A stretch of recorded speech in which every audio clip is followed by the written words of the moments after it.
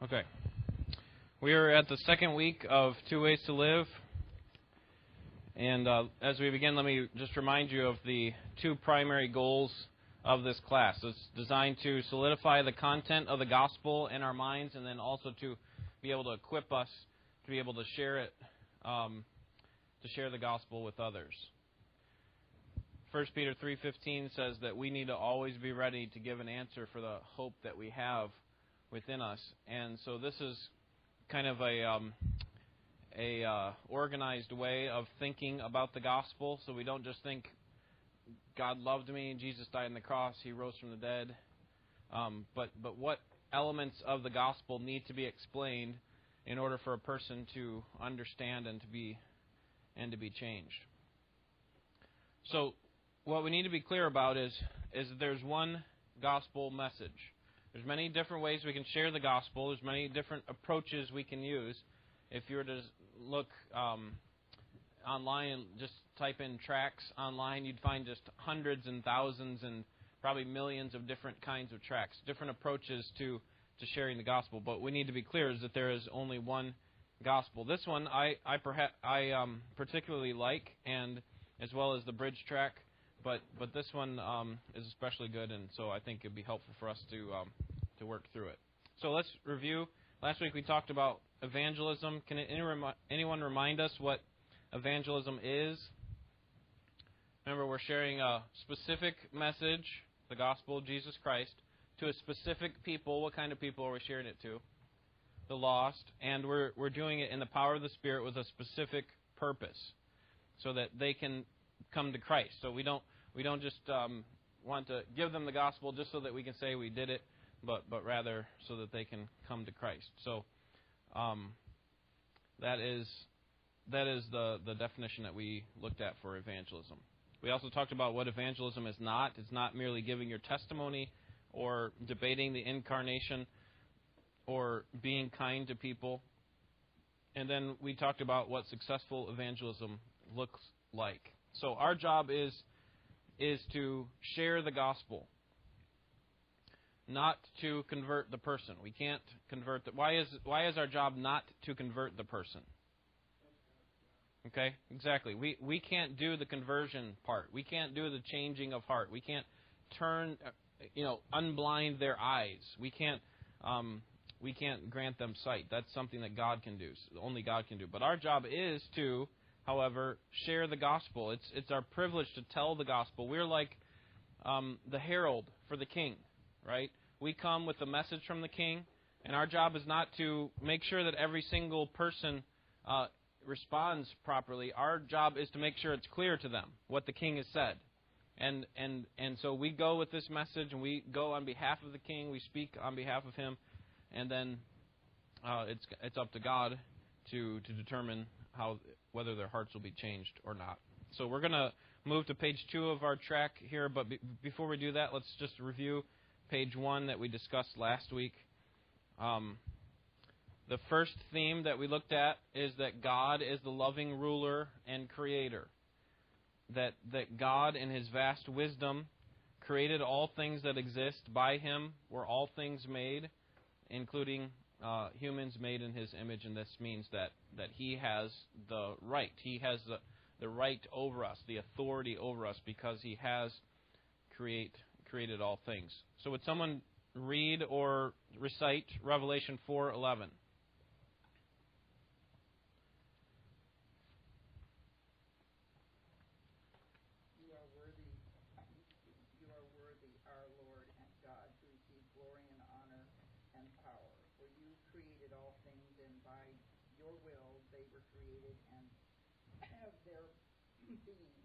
All right.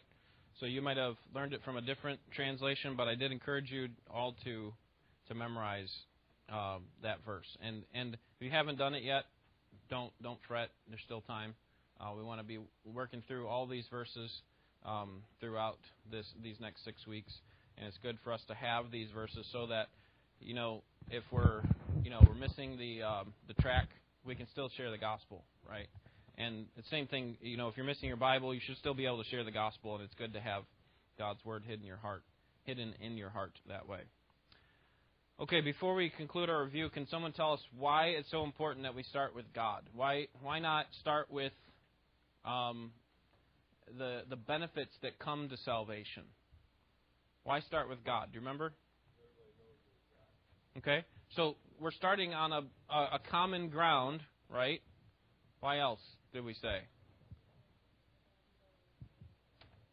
Okay, so we can talk about the cross, we can talk about the resurrection, we can talk about salvation, we can talk about sin, but we can't understand it properly if we don't start with God. We need to understand the gospel in terms of God, and so we always start with God.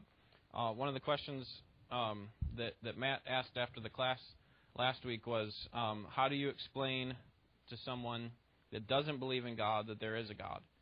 And that's a good question.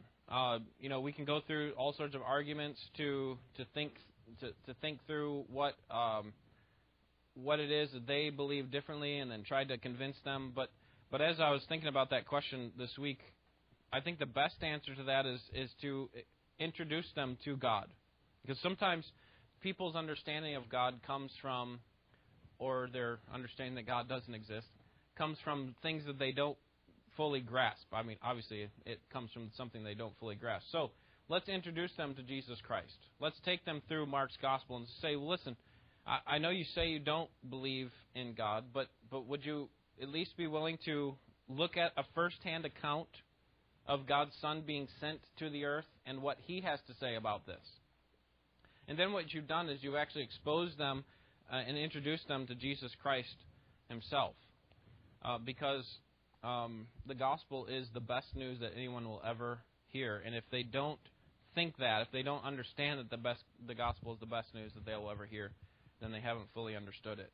And so just asking them if they would be willing to read through it with you, maybe a couple chapters a week, and meet and talk about it might be a helpful way to have God open their eyes. Because remember, faith comes from what? Hearing, and hearing by the Word of God. So we need to take them to the Scriptures and be able to help them in that way. All right, well, let's start with the word of prayer now that we've got the introduction out of the way, and then we'll look at the second page. Father, we're thankful for the deep, deep love that you have shown to us, most notably in sending Jesus to die for us despite our rebellion.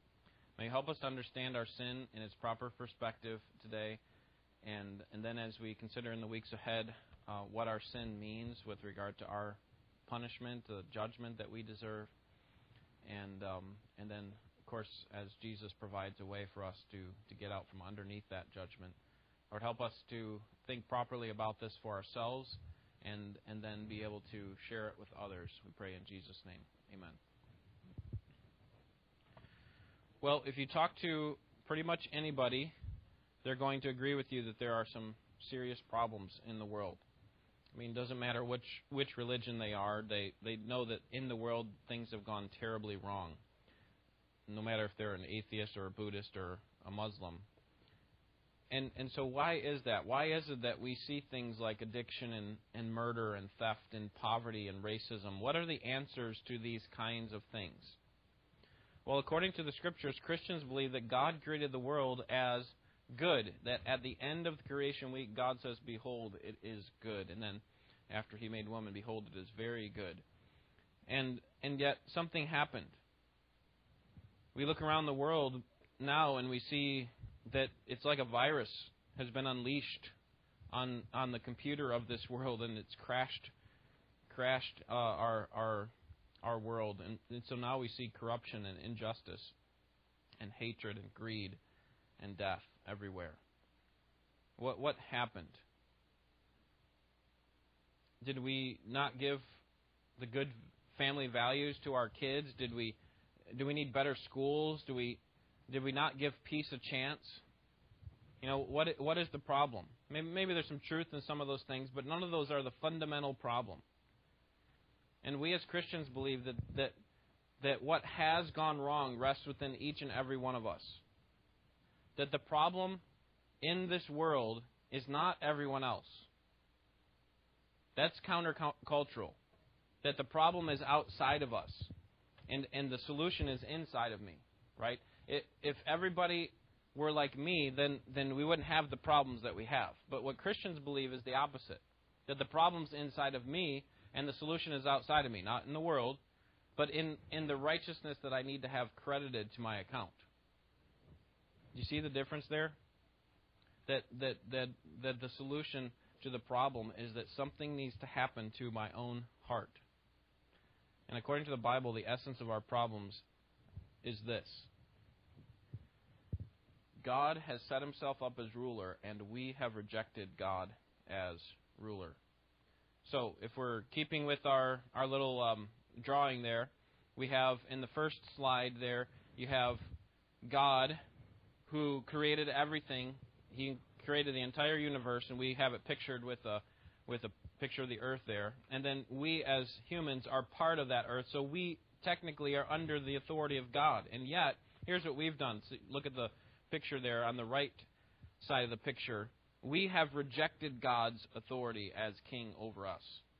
See it crossed out there? So again, if you're working through this and it's something that you want to write down as you're explaining the gospel, these illustrations are just really simple and a helpful way for us to think about what's happened. That we as man have rebelled against God, and in our rebellion, we rejected him as king. And instead, notice over to the left there, that we have enthroned ourselves as king, right? That we are the king. We are the one who's going to make choices for our own life. We're not going to submit ourselves to God. And because we want to rule, we try to run our lives our own way, not God's way. And this rebellion is the reason for all the problems in the world. It wasn't that God had kind of short-circuited when he came up with the idea of creating. It wasn't that God kind of missed a note when it came to composing the plans of the universe. The great problem in all of history is what the Bible calls sin. So look at this text here in Romans 3 down at the bottom. And when someone read that for us, on the bottom of page 2 of your of the Two Ways to Live.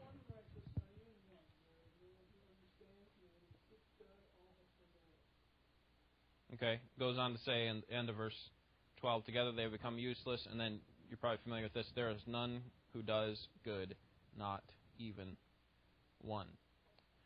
So this morning we want to spend the rest of the time unpacking this truth of man's rebellion against God. But first I want to talk together about how this looks in a real conversation. How do you describe sin to someone who's not familiar with the term? Turn to Genesis chapter 3. How do you describe sin to someone who's not familiar with it? Well, sin began a long time ago with the first man and woman, Adam and Eve.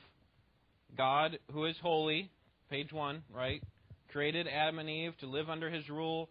And because he did that, he had the right to tell them what to do. They were his creation. He had the right to tell them how to live and what was good for them and what was bad for them. But then something terrible happened. Something that's still affecting us today. Would someone read verses 1 through 8? Genesis 3, verses 1 through 8. Now the serpent was more subtle than any beast of the field which the Lord God had made, and he said unto the woman, Yea, hath God said, Ye shall not eat of every tree of the garden. And the woman said unto the serpent, When they eat of the fruit of the trees of the garden, but of the fruit of the tree which is in the midst of the garden, God hath said, Ye shall not eat of it, neither shall ye touch it, lest ye die. And the serpent said unto the woman, Ye shall not surely die.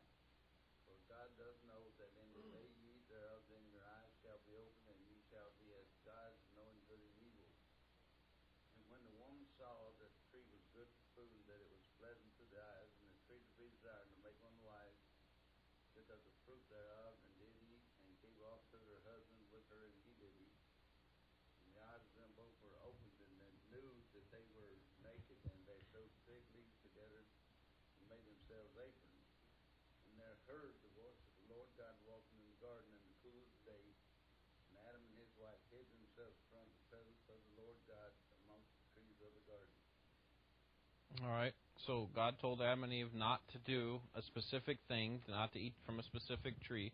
But Satan comes and twists God's word and tempts them to eat from the tree. And he makes a promise to them in verse 5. What's the promise? What is it? Okay, you won't die. What's the other part of it? You will be like God, and you'll know good and evil. So you're not going to die. You're going to be like God. Isn't that better than what you are right now? And you'll know the difference between, in the way that you'll be like God is that you'll know the difference between good and evil. And we see that the woman is drawn in by this lie. And by disobeying God, Eve rejects God as her ruler. It's either God, right, as the authority over her, or she becomes the authority over herself.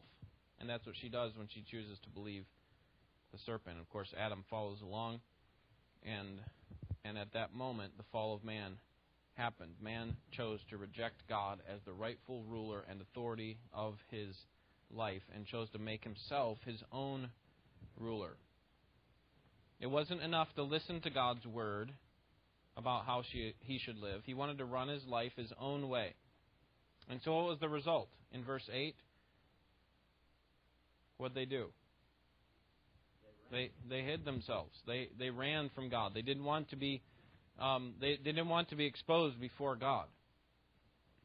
And so now this relationship, which was once a loving ruler over his creation, is now a strained relationship where the people are running from God. They're hiding from God, rebelling against God, not wanting to have his rule.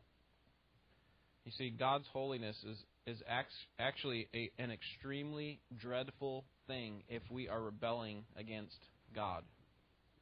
It's like the criminal who's just robbed a bank, right? And the holiness or the justice of the law is now a fearful thing, when it's supposed to be meant for their good. It's supposed to be meant for their protection and for their well-being. Instead, when we rebel against the God of the universe, we actually become dreadful of him. It's like the parable of the talents. You remember when he had the 5 talents and the 2 talents or 3 and the 1. And the one who had 1 talent, when the master returned, he said, what? What did I do with? Okay, I buried it. And why? Okay, I knew that you were a dreadful man, that you were fearful, that you would exact judgment on me. You see, that's the way that the lost world sees God, because they are in rebellion against God. They take the gifts that have been given to them and they bury them. They don't do anything with them because they're fearful of what God might do if they lose them. And yet, what God is expecting for us to do is to take what he's given to us, trust that he's a good God, right? One of the ways that we describe faith in Hebrews 11 is that faith is believing that God is, and that he is a what? A rewarder of those who seek him. Do you see the difference in the parable of the talents? The one saw God not as a rewarder, but as an exacting judge. The other saw him as a rewarder, one who is going to follow through on his promise, and so they acted as such. Well, for Adam and Eve, they were like the one who buried his talent. And so now this relationship has become a strained relationship. Habakkuk 1, talking about God's holiness, Habakkuk 1 says, your eyes are too pure to approve evil or to look on evil. Our sin is an affront to the holy God. And so we need protection. Otherwise we'll be consumed by him. The prophet Isaiah declared himself ruined, right? In Isaiah 6, when he stands before the throne of God, he says, woe is me. Judgment ought to fall on me because I am a man of unclean lips and I live among a people of unclean lips. Ezekiel fell face down in Ezekiel 1. It's a scary thought to be exposed to the holiness of God in our sinful condition. Well, back to Adam and Eve. At the time of their rebellion, all of mankind became rebels against God by nature. When Adam and Eve fell, all of mankind fell with them. including us. And we see this in Romans 5, verse 12. It says, "Through one man sin entered into the world, and death through sin." And so on the basis of their sin against God, Adam became our representative head in the sense that we all became sinful, or we all inherited a sinful nature. Every single person to have been born by a father and a mother inherited a sinful nature. And so this wasn't just a problem for Adam and Eve. This rebellion against God and our broken relationship with Him is the same problem that every human faces. So again, like Paul said with the first page, we have this commonality that everyone knows that God exists. So let's start there. And the truth is that everyone knows that they're a sinner. And sometimes they suppress that truth, and we need to show them that they're a sinner, but we have this commonality that God exists, God is our rightful ruler, yet we have all sinned.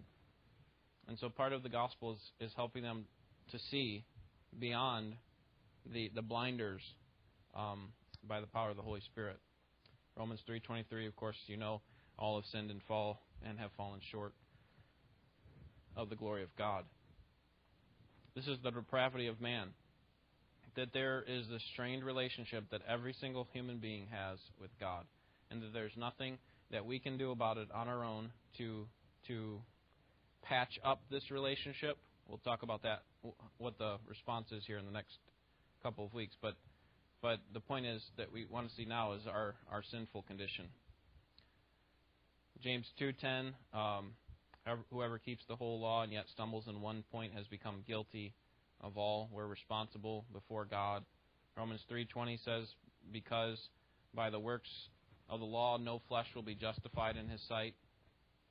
So there's nothing that we can do in order to meet God's perfect standards. We're all rebels, and we have all broken our relationship with God. If you can get your lost friend to see that critical point, you have gone.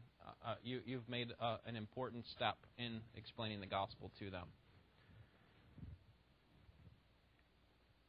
Now, there are lots of people who share the gospel and they don't talk about sin.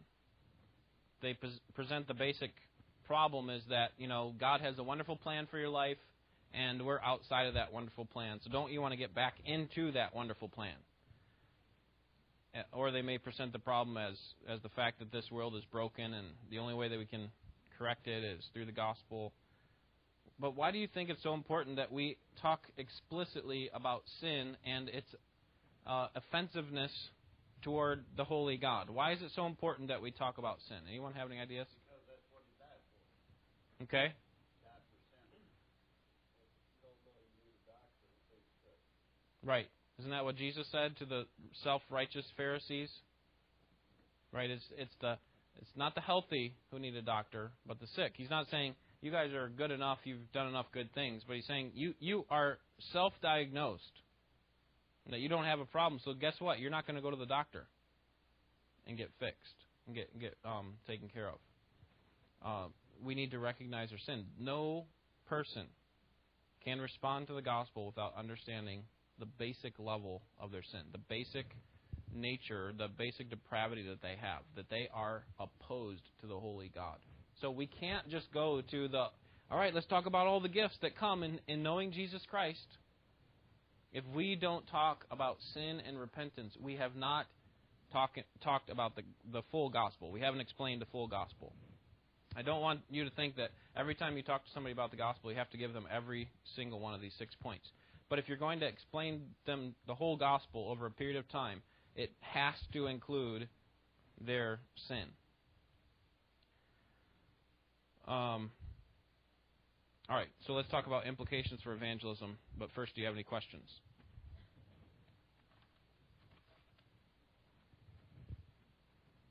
All right.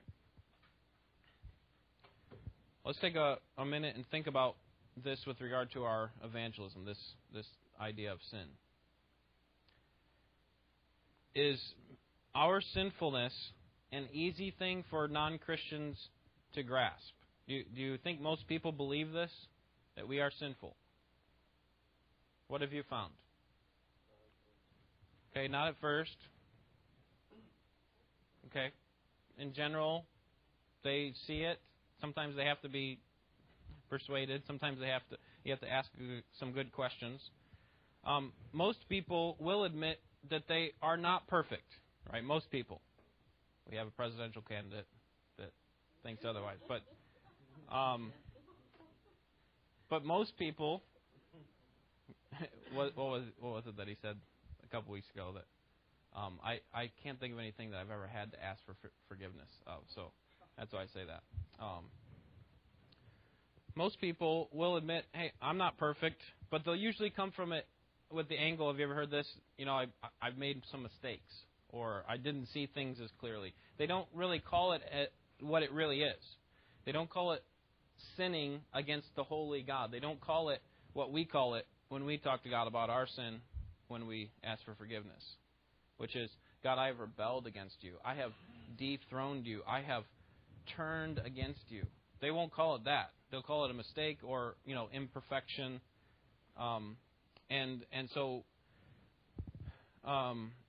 So in general, I think people would recognize that they're not perfect, but this is why it's so important that we are precise in what we talk about sin. It's not enough for them to just say, okay, you've admitted that you make mistakes. Okay, let's move on to the next point. We need to recognize, we need to help them see that this mistake is not just a mistake that just made for a not better day. It could have been a much better day if they hadn't made that mistake. Instead, it actually has separated them from the holy God and has actually caused the Son of God to die on the cross because of that. So, how do we help our unbelieving friends see that we're all sinful by nature and rebellious apart from a work that God does? How can we help them to see that they're sinful by nature and that they sin because they're sinners? And ultimately, we have to step back and say, well, ultimately, God has to do that, right? God's the one who has to convince them that they are sinners. But let's just think of some practical ways, 5 of them, in which we can help people see the truth about their own sin. First, help them to... Okay, this is actually on the next page.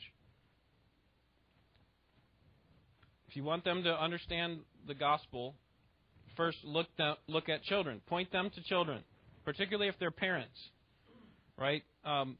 Sometimes people that don't have children and aren't around kids very much don't really understand the obvious depravity of children, but parents clearly see it, right?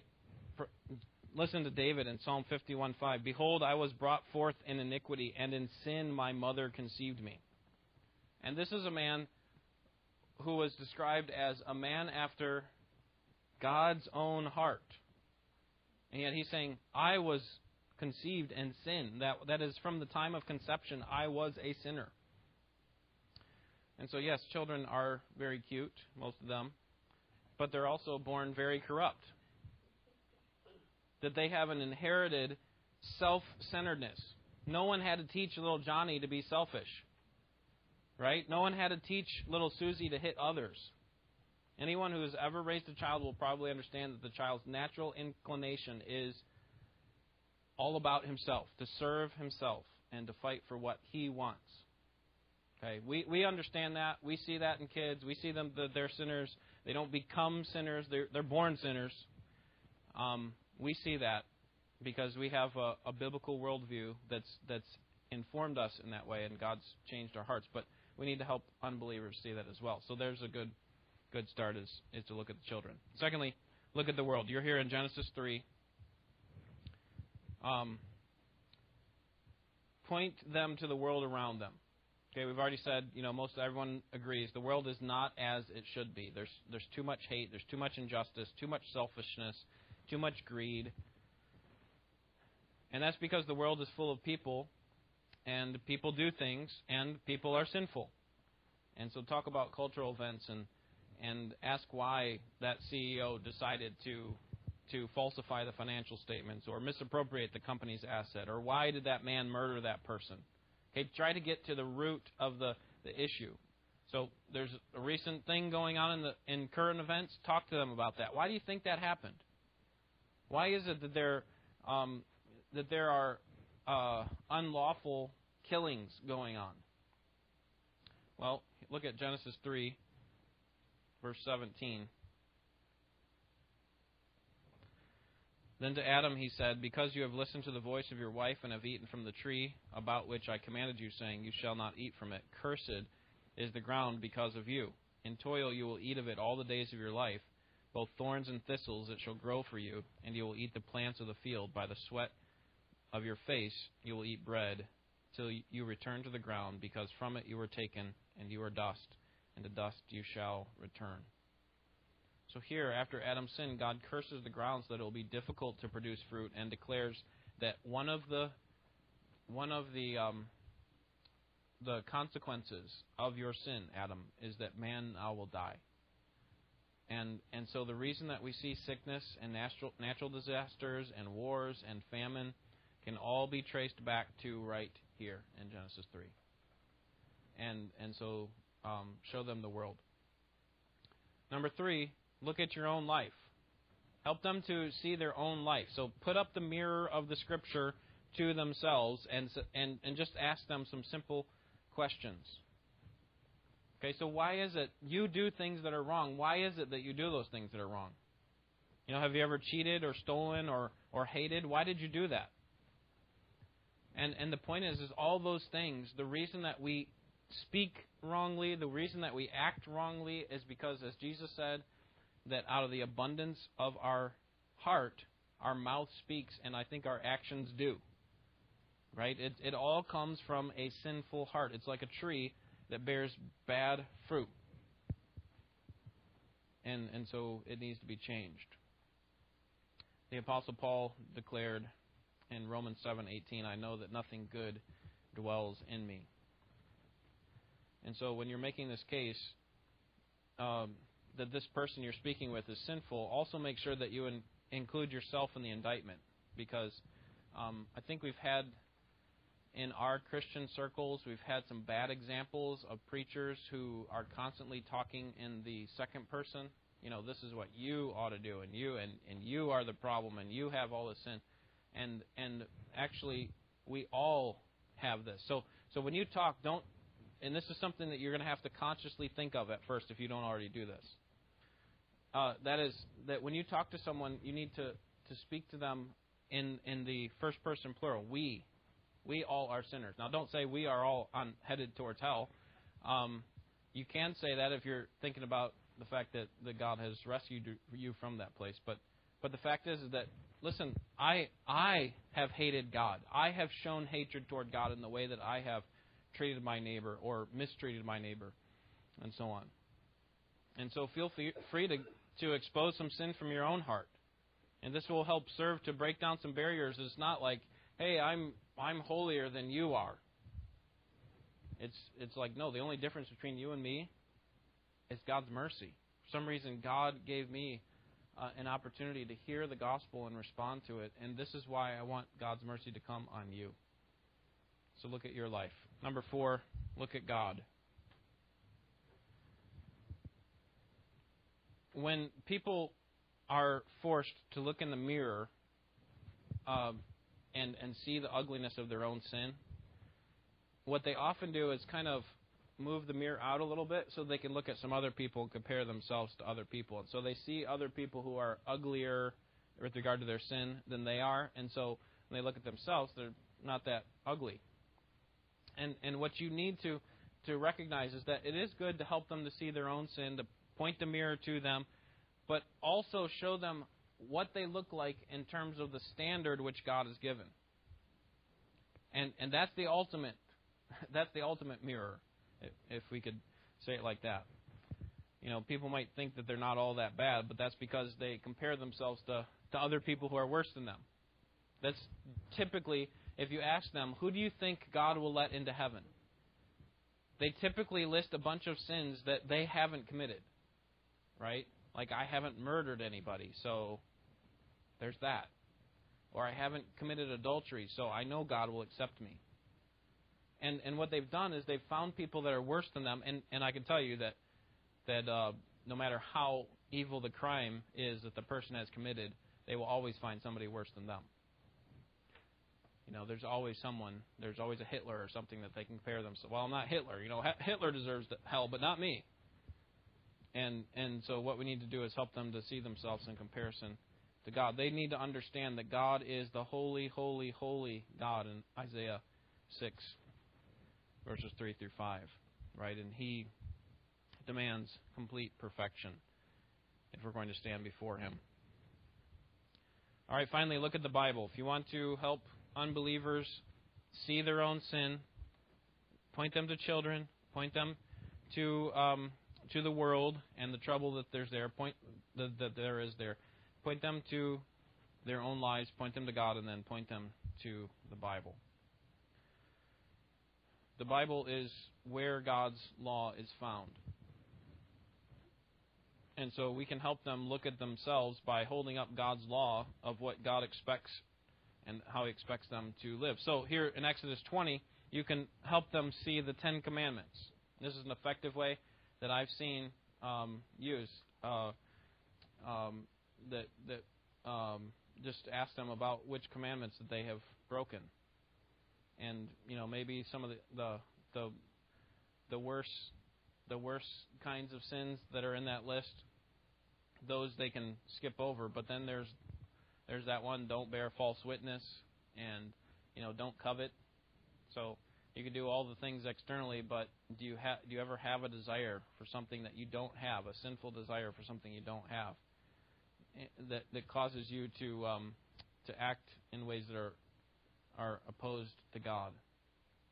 And then here in Matthew 5, you have the Sermon on the Mount. So Jesus is saying, listen, you have heard that it was said, don't commit murder, but what I'm telling you is you can't even hate your brother. Okay, so maybe take them there if they kind of got through the Ten Commandments. Well, I'm pretty good. I mean, most of them got them down pretty well. Of course, they haven't, but that's the way they see it. So take them to the Sermon on the Mount, and it's like, have you ever looked lustfully on a woman, or have you ever hated your brother because in God's eyes it's just as sinful? And so at this point, if you've been able to work through maybe one or a couple of these, you don't have to work through all these to prove to them. This is where the gospel requires, the explanation of the gospel requires for you to just be careful or to be aware of how they're responding. You may start with, they have children, so let me just point them to the children. And they may get it right away. And so I'm not saying you have to go through all 5 of these. These are just some examples of some that you can use in order to show that a person is sinful. All right, so in conclusion, let me summarize what we talked about today and give some final thoughts. The clear picture that the Bible paints for us is one of a man who was created by God, and who was lovingly ruled by God over him. But then we rejected His rule, and we stepped out and wanted to make ourselves the king, that we wanted to rule our own lives. And sadly today, there are no good people naturally. That we don't have good people that were kind of born good, but then they were turned bad. That doesn't happen.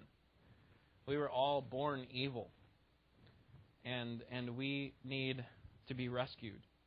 And that's a difficult message to get across today, especially in our society of tolerance and pluralism and inclusiveness.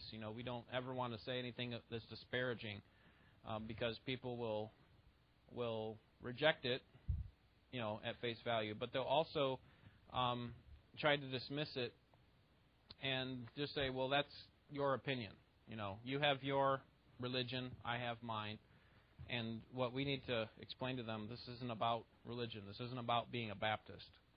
This is about our standing before the holy God. And so our problem out here in the world, yes, the world is corrupt, and it will be until Christ returns. But the problem is not economic or political or social. if that were the problem, then do you know what Jesus would come to do? He would come and just dump a huge load of money on people, take care of all the economic problems, take care of all the social problems. But that's not what He came to do, primarily. Now, He did take care of some of those problems, but the primary thing that Jesus came to do was to pay for sin. That's our fundamental problem.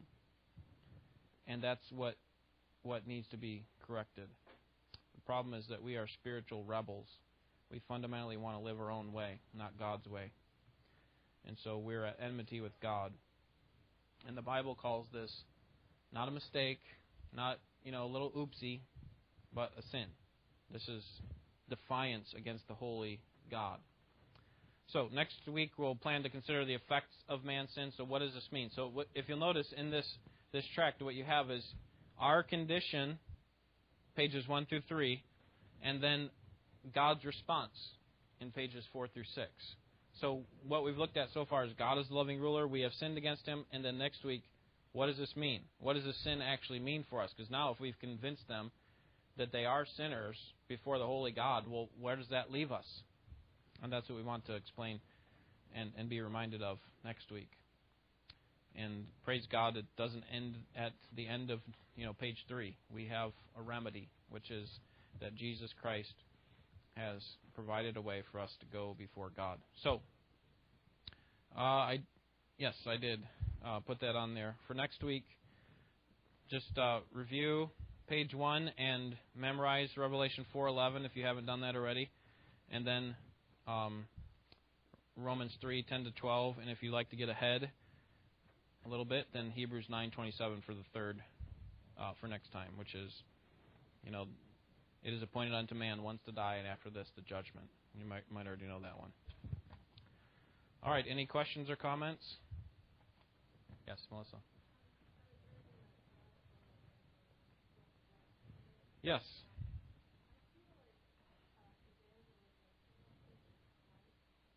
Yeah.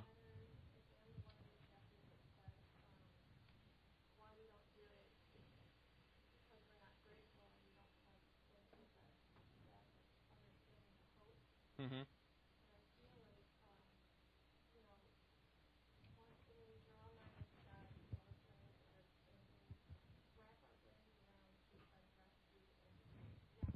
Yeah. Yeah. Yeah. Absolutely. Yeah.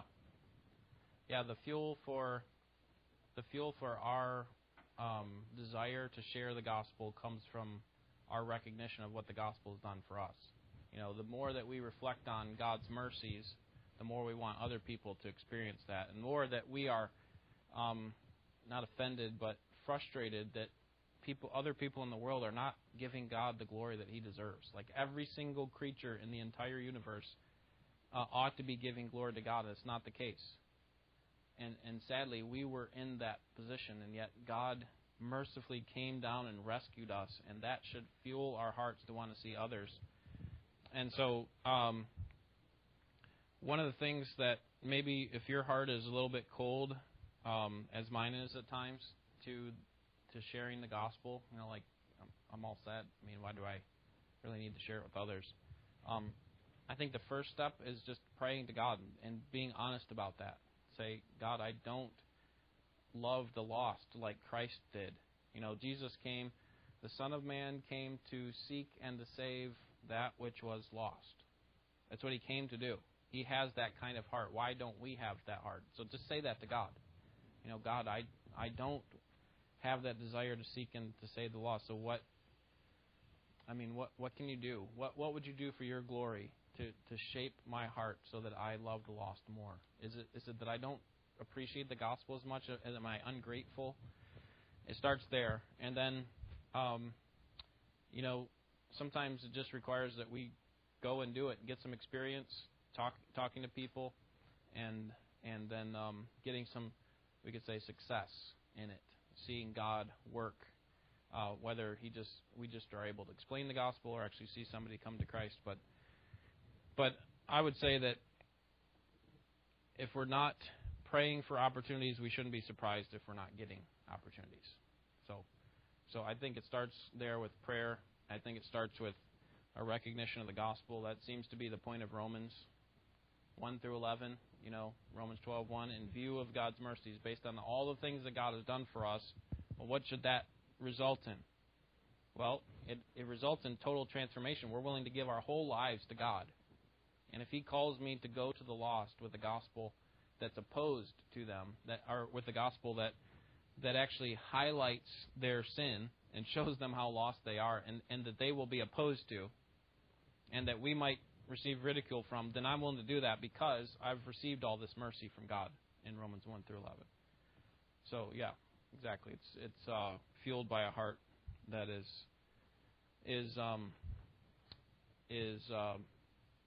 recognizing the mercy that God has given. And just to be honest, there are some people who are just more naturally gifted at this. Some of us are not extroverts. So, it's a little bit harder for us to get out of our comfort zone and actually talk to somebody. But what I would say is we all know someone. We don't have to go and make new relationships, although we should be praying for those kinds of things. But we all know someone who's lost, right? We all, either a close family member or a coworker or a neighbor, and so let's start there. As I said last week, 3 simple steps that David Hasselflug uses in Albania. Pray, meet people, and tell them about Jesus. And then repeat until all the world is heard. And sometimes we overcomplicate it, and I think God would be happy to respond to us if we just prayed. And sometimes we just don't have because we don't ask. All right, so there's a little bit of my own struggles, I guess, with evangelism, and a message that I often remind myself of, and hope that's helpful for you. Let's pray. I'll be dismissed. Lord, thank you again for the gospel. Fuel and build the fire in our hearts for the love of your mercy, and cause us to want to see other people come to a saving knowledge of Jesus Christ, Lord, until all the world has heard, until Christ returns. We pray for your help in Jesus' name. Amen.